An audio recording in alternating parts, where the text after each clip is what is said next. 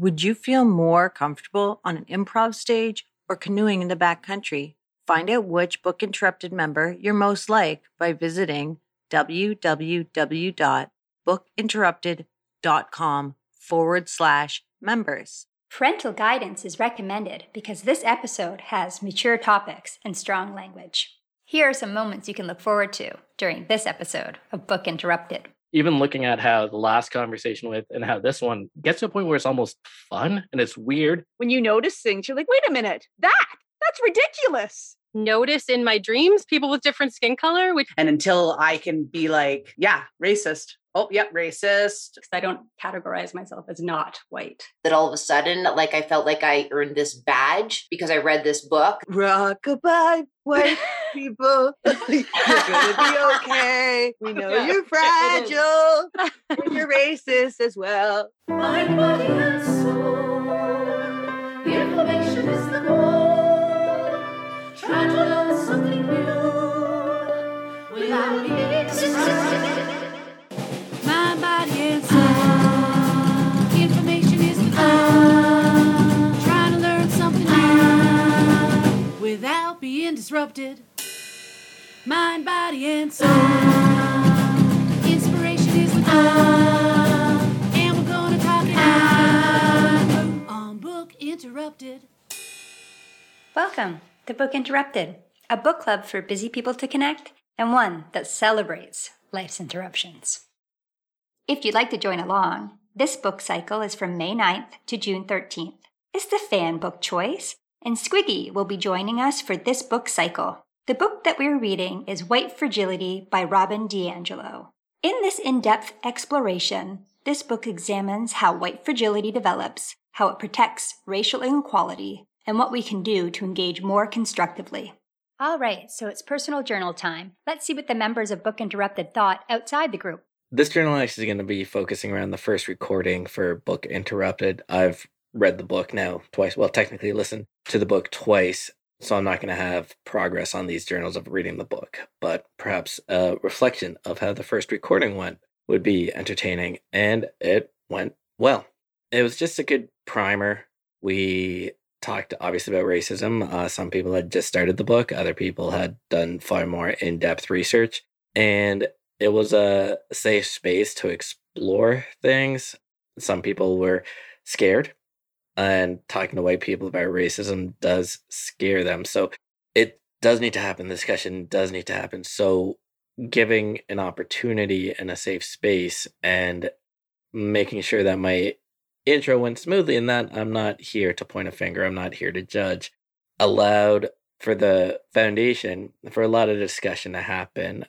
I had fun. I got some of my ideas out there. I think some people will be moving forward on various ideas that were spoken about, and it was beneficial. It's not something that can be easily measured, but it explored some things that I hope white people are taking the time to reflect on things, and that's what really matters.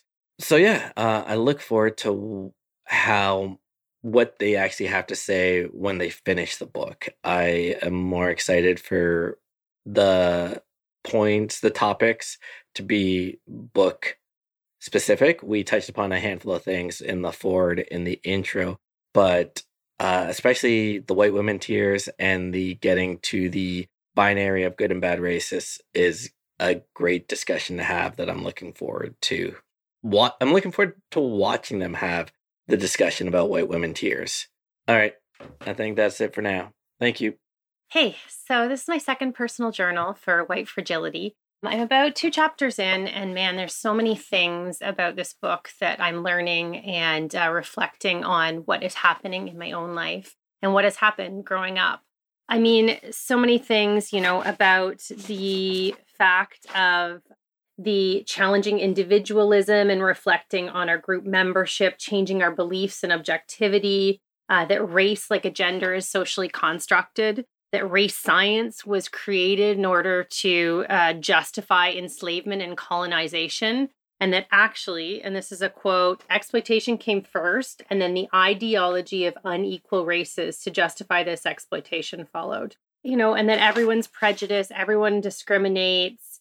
The percentage of white people who are the most powerful in the most powerful institutions in the US. I mean, I've written so many notes just from the first 2 chapters. And I think I just need to read more of this book, and then I will talk more. So I'm going to keep this brief because I really want to just dive in and finish reading this book and reflect more on my own personal contribution and hopefully ways that I can not have white fragility.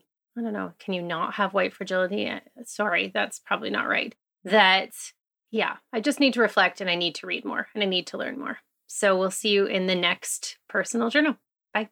So I'm glad that we're reading this book, just for me personally.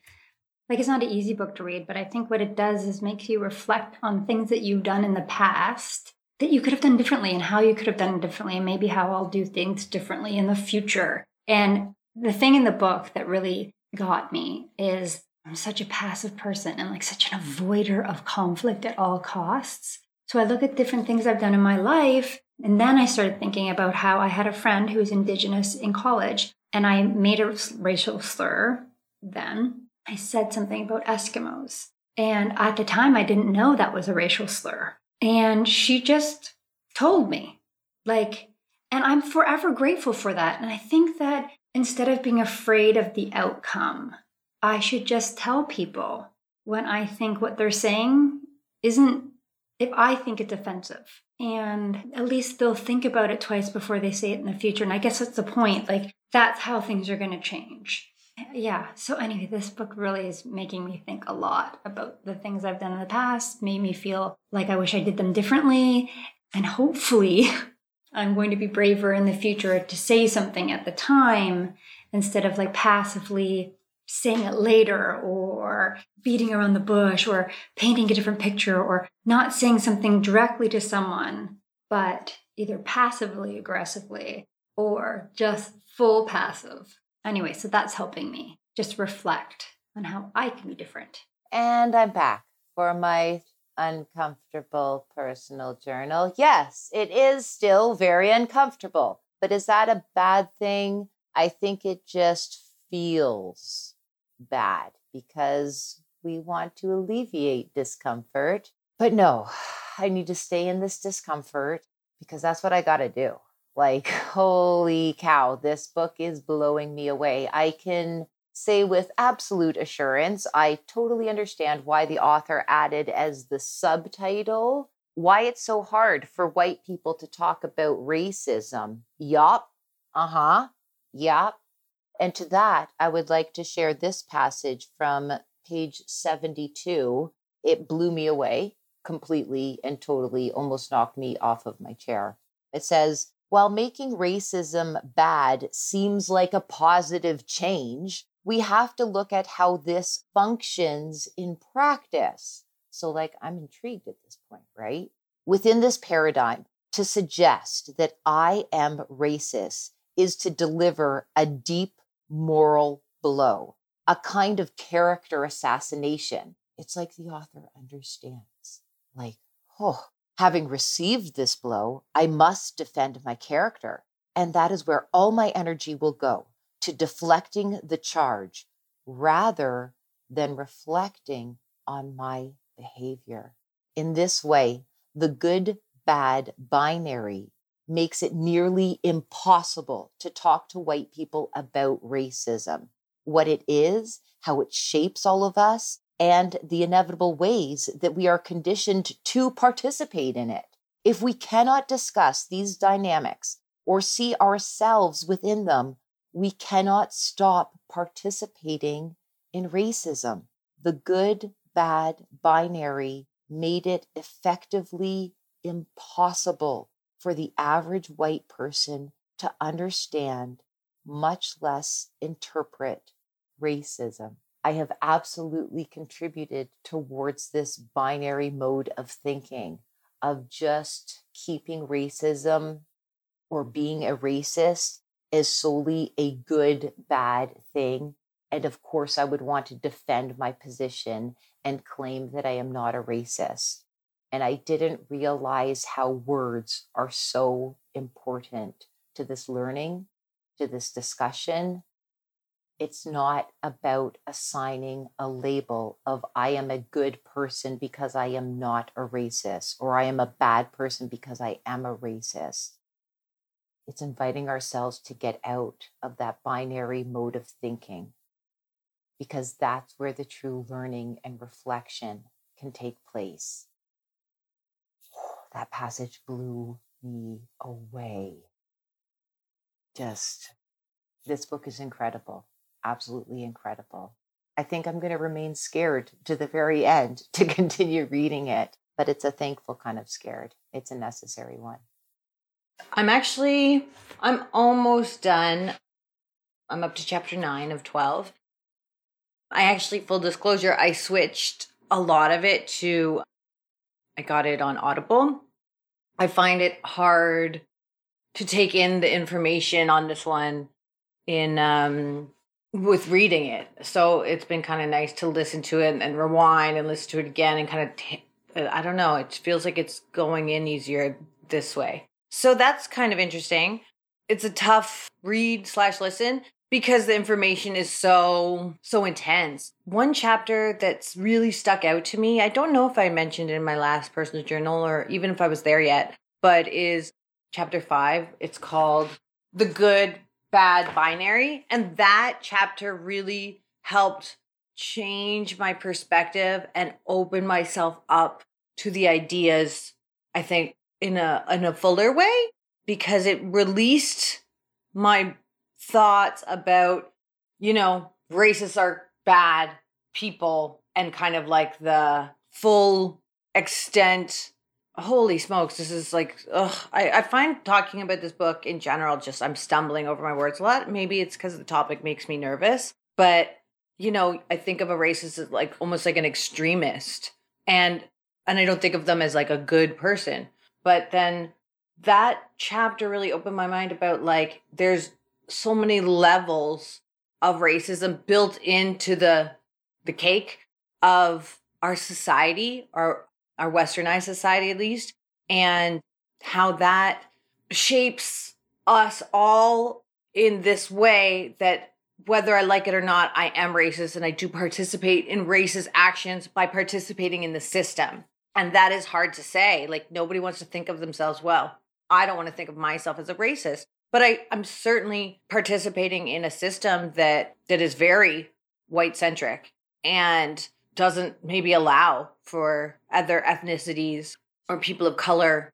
It doesn't make room as much as I just never thought about it. It's really an eye-opener. And that chapter really helped me think about, a racist isn't just a white supremacist. There's so many levels, and to start really seeing where you can make changes. Sorry, I stumbled over my words so much. It's just like it's an intense topic, and it's a really hard new information to take in. And I'm ashamed to say that I just hadn't really thought about it before, but I'm glad I'm learning. And yeah, it's just good information. So see you on the next one. I guess the book report's next. I better get reading or listening because I'm a stinky cheater using my ears, not my eyes. All right. Bye, guys. This is my second personal journal for White Fragility by Robin DiAngelo. Pretty early in the book, she calls out white people for giving predictable answers when she asks them about racism. She tells us that there's two Western ideologies that contribute to this, namely individuality and objectivity. Individuality is the idea that we're all unique, even within our social group, and objectivity is the idea that we can have opinions without bias. And because we grew up in this cultural framework, it's hard for us to talk about the white experience as a whole, which is very important. We're going to talk about white supremacy and white fragility and white people as a race.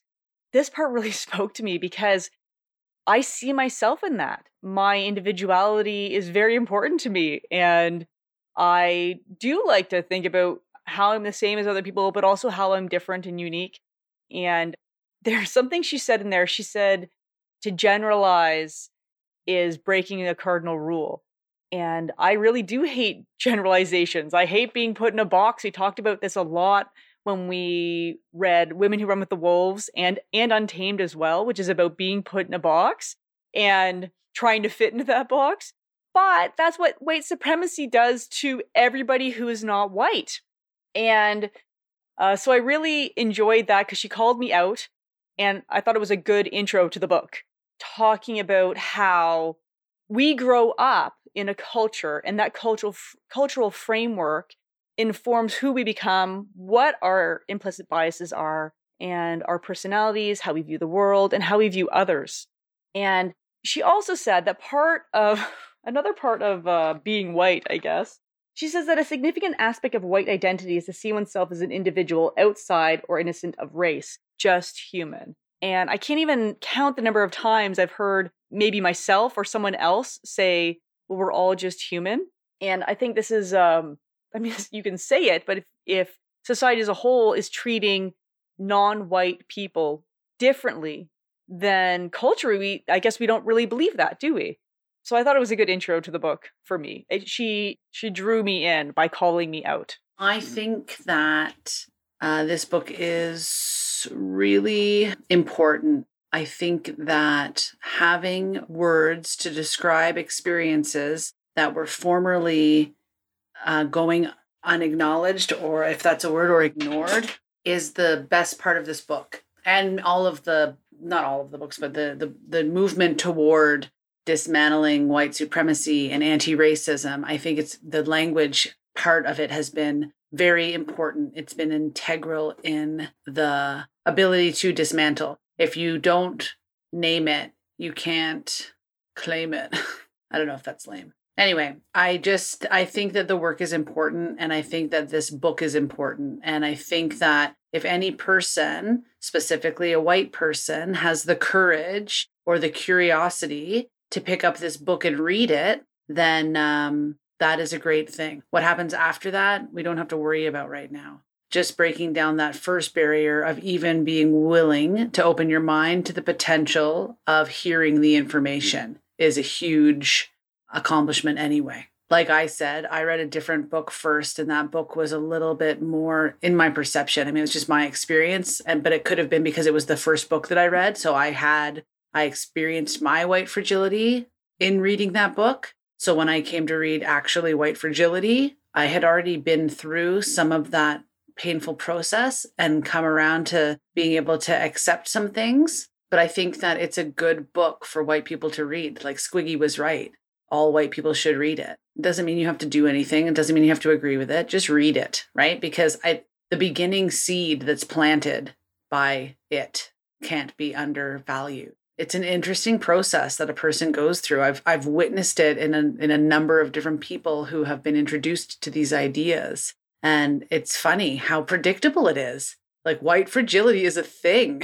Like it's like proven, I mean, based on my like observation of 3 people. But these books are written because it's based on the observations of many people for many years. So the fact that, again, I'm coming full circle, there are words to name what's been going on is a great step forward in this movement. So I enjoy this book, and I enjoy reading these works, and sometimes struggle with how to move forward from the point of opening my mind to these concepts.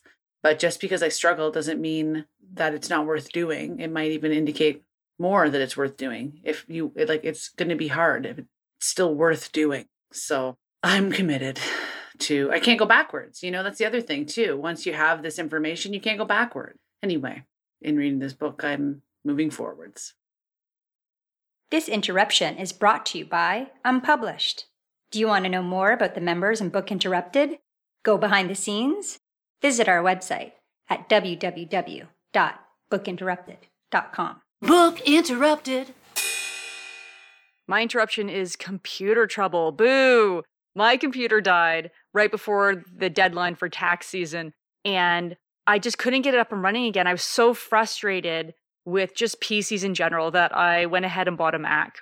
I was still trying to fix the original computer with the various customer service people, and it's just so painful. But this frustrating story has a happy ending because the Mac is really user-friendly. I know everybody says that, but it's just really nice to experience. Book Interrupted. Let's listen in to this episode's group discussion. Welcome to our group discussion for White Fragility by Robin DiAngelo.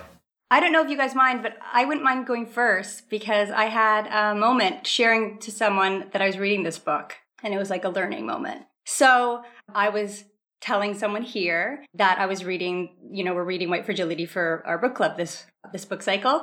And they said to me, "Oh, is that why you started using the term people of color?"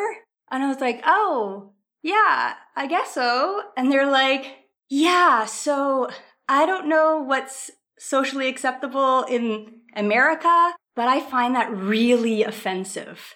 I don't look at myself as someone not white. Like I don't categorize myself as not white. And that's what saying people of color means to me. And I would prefer if you said Senegalese or African or even black." And I was like, "Oh, so sorry." I like that. So I thought I'd share that because the book, so I started using the language in the book and they're like, "Oh, that's why you started using that term." And they were like, "Yeah, I find that really offensive because I don't categorize myself as not white." Yeah.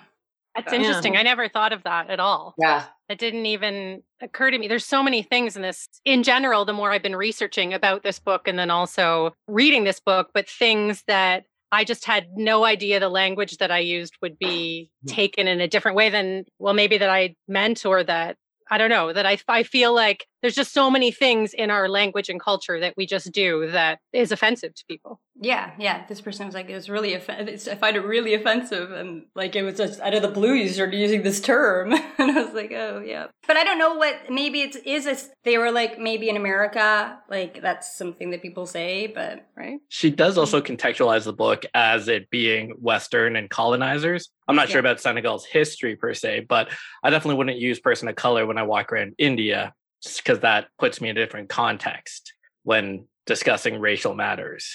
And it's one of those balances that I went to Peru and learned about the Chinese slavery there. It blew my mind because I'm like, oh God, there's other histories around the world. So it's that matter of colonization and what we were taught in the education system that really puts us in a bubble that until you step out of that, you're like, oh, there's all these other cultural protocols. Yeah, definitely. Yeah. And like, since our show's also, we have listeners on 46 countries around the world, it's just something to be mindful of that this book is written by the U.S. perspective. So, yeah. Mm-hmm. And that we're all within the Western colonized state of mind of how we've been socialized that way. Definitely, yeah. Well, I found the whole experience of this book uncomfortable. Like, there was no uncomfortable. It was like, the layers of, I think we talked about, she even talks about it in the book about like rationalizing your like, oh, well, my best friend's black and, or a person of color and like this person. And, I dated a whole bunch of other ethnicities, like whatever it is. Like I started to do that too. Sarah touched on that. Like, and that part was like, when she mentioned it in the book, it was so like unnerving. You're like, oh, she knows I did that. And then just along the way, just like, I said this a lot in my personal journals, but like it took till about chapter 5, and chapter 5 was like my like TSN turning point of like, that I could take in the information, because chapter 5 was about like the good bad binary. And it was, I think, really just, she broke it down in those terms, like good people aren't racist and bad people are racist. And that's not true. Like there's all levels. We can't help ourselves. That I finally could take in the information and really see where I am. Well, without choice, I'm participating in a racist society, but where I'm lying to myself and like where I could like almost rein it in. Like there are things I could do differently. Not all of it's forced on me by my society. Like I'm just have a lot of blinders on, as it turns out. Yeah. And that's uncomfortable to say. Totally. So for me, my experience of this book was opposite though, because I read Me and White Supremacy first, which is not so. Like, I feel like White Fragility from a white person to white people is almost nurturing, if you could say that, in delivering the message, because they know, this isn't going to be easy. white fragility, right? And so they try to make it as the message as digestible as possible. And that is not the feeling you get when you read Me and White Supremacy, which is fine, right? But for me to have that experience first, I had my full blown white fragility reaction to Me and White Supremacy. And then reading White Fragility is almost like, oh, it's so nice to have it, explained in this way to me. Like, I don't know, like as if this person, I feel like nurtured is the best way to put it, but it's only because of my personal experience, because I felt, uncomfortable or upset from Me and White Supremacy. Again, because of the recognition of the ways that you are racist. That's something I was thinking about today. I put this in my personal journal, is trying on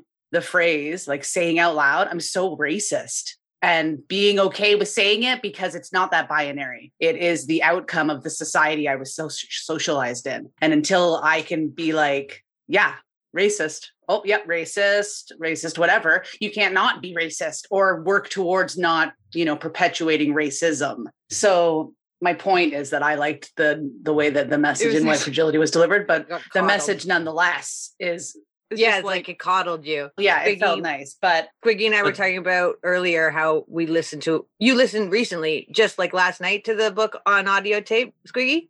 Yeah, I crammed last night for this. Yeah, you did a cram sesh. And the voice they chose to do it is very like, rockabye, white people. You're gonna be okay. We know you're fragile.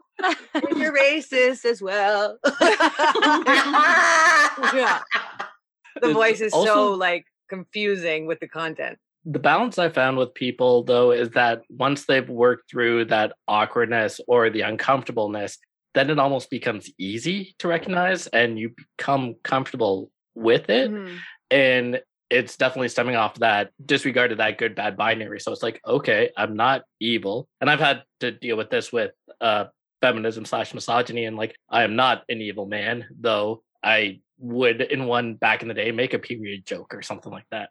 Working through that awkwardness or that uncomfortableness or hitting that TSN turning point is then when you're like, okay, I'm through this. And even looking at how the last conversation with and how this one is hoping to go is that it gets to a point where it's almost fun and it's weird to talk about anti-racism and self-awareness and self-reflection, but also be able to smile and laugh and work through it. And it's just weird once you break through that uncomfortableness to be able to work on those things is actually productive and weirdly enjoyable. Yeah. Like once your blinders are off, you see all this stuff, you're like, man, I didn't even know. And it's such a great, like what KJ's saying is, Kim, it's such a great beginning book to talk to for white people to read who want to do anti-racism stuff. I've talked to some people and about this book I'm reading, and a lot of people don't know what white fragility is, like many of us didn't before the book. It's just people actually want to talk about it, but it is funny, like when you notice things, you're like, wait a minute, that's ridiculous, right? Like, I don't know, my husband hasn't read this book, but I've been talking to him about it. And I'll be like, hey, this is ridiculous, right? And like, we'll have a laugh about how ridiculous something is. They're like, oh, I got to say something about that or whatever, right? And then it becomes easier to be like, look how ridiculous is. So I had just read the part, White Women Tears, and how having someone that you offended, like console you for you offending them.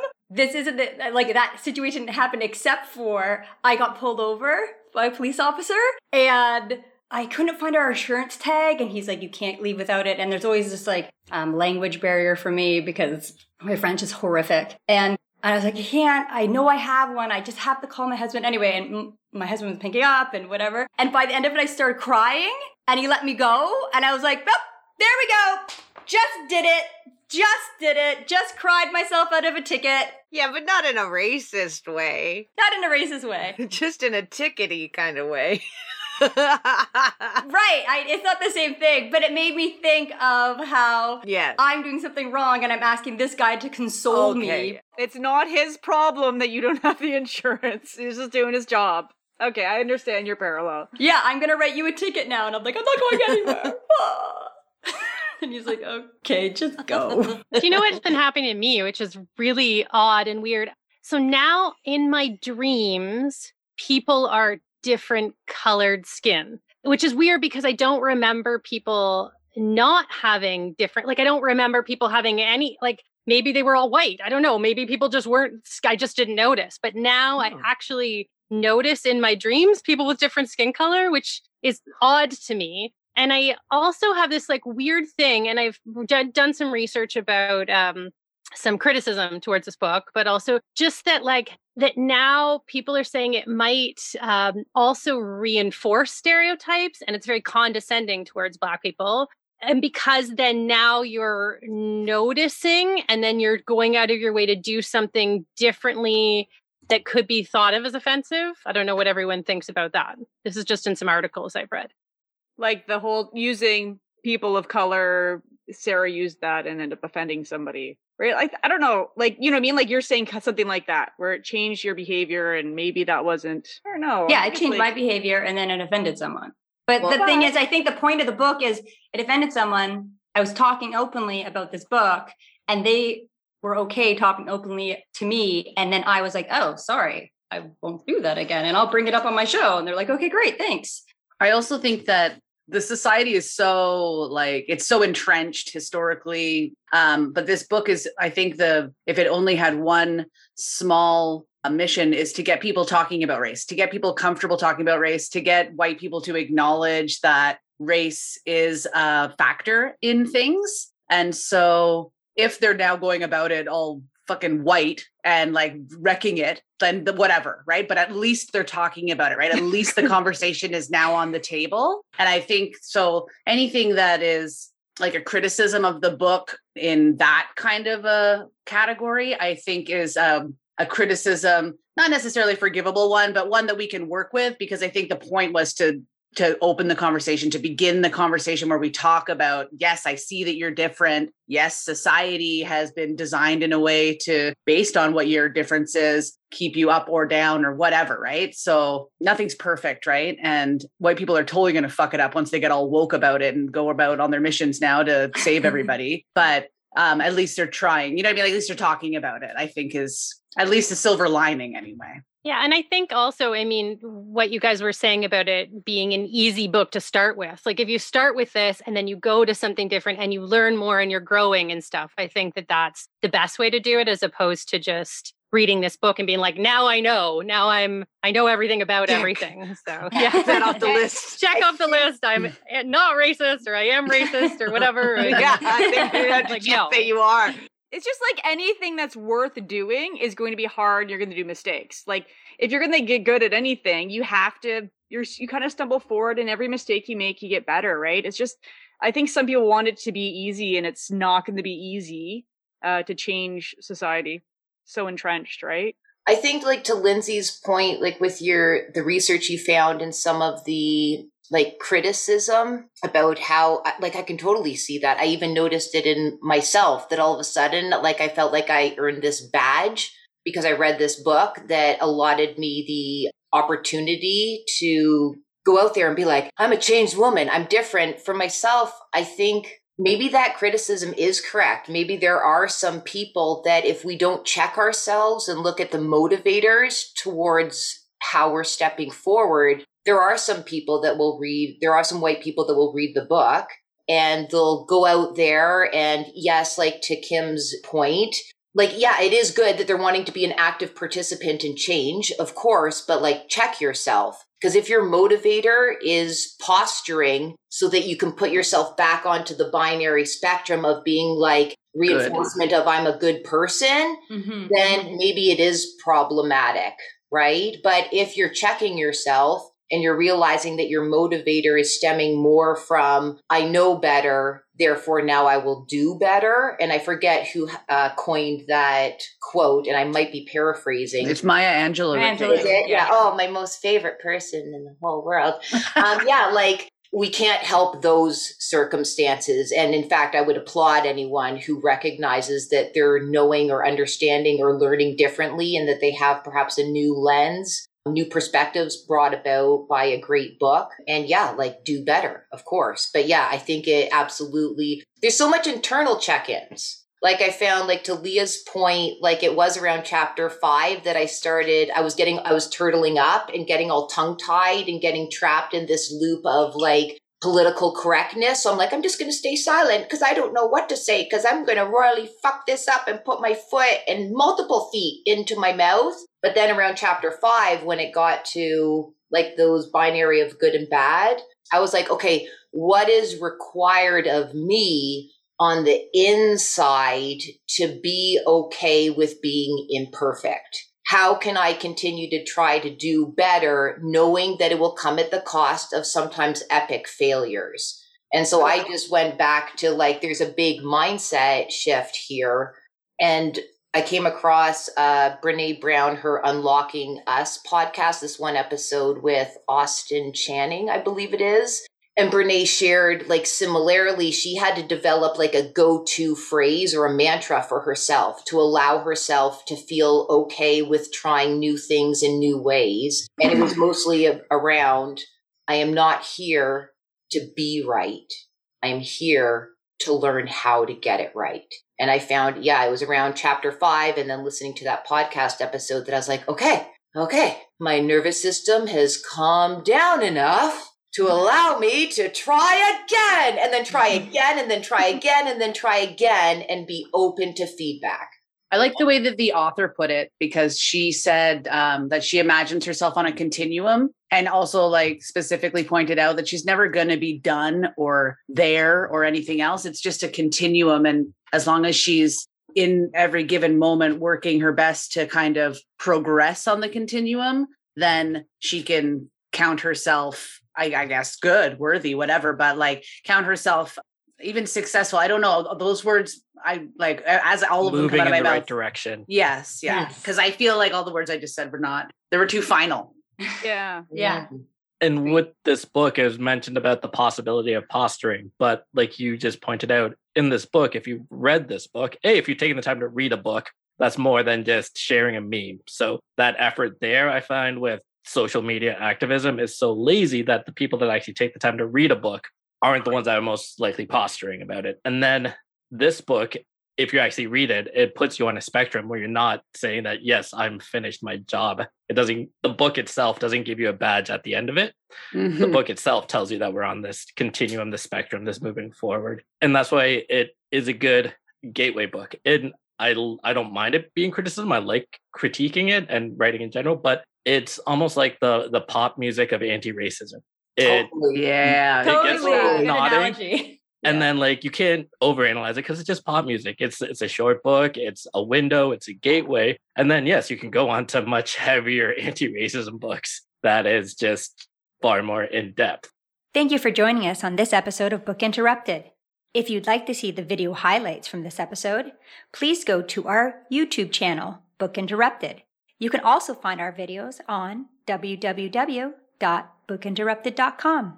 Are you really connecting with a particular Book Interrupted member and want to hear more of what they have to say? With your free trial to Unpublished, you gain access to the Book Interrupted Inklings and real-life video content of our day-to-day challenges, thoughts, and opinions. Go to www.bookinterrupted.com/unpublished to start your free trial today. Moments you can look forward to on next week's Book Interrupted.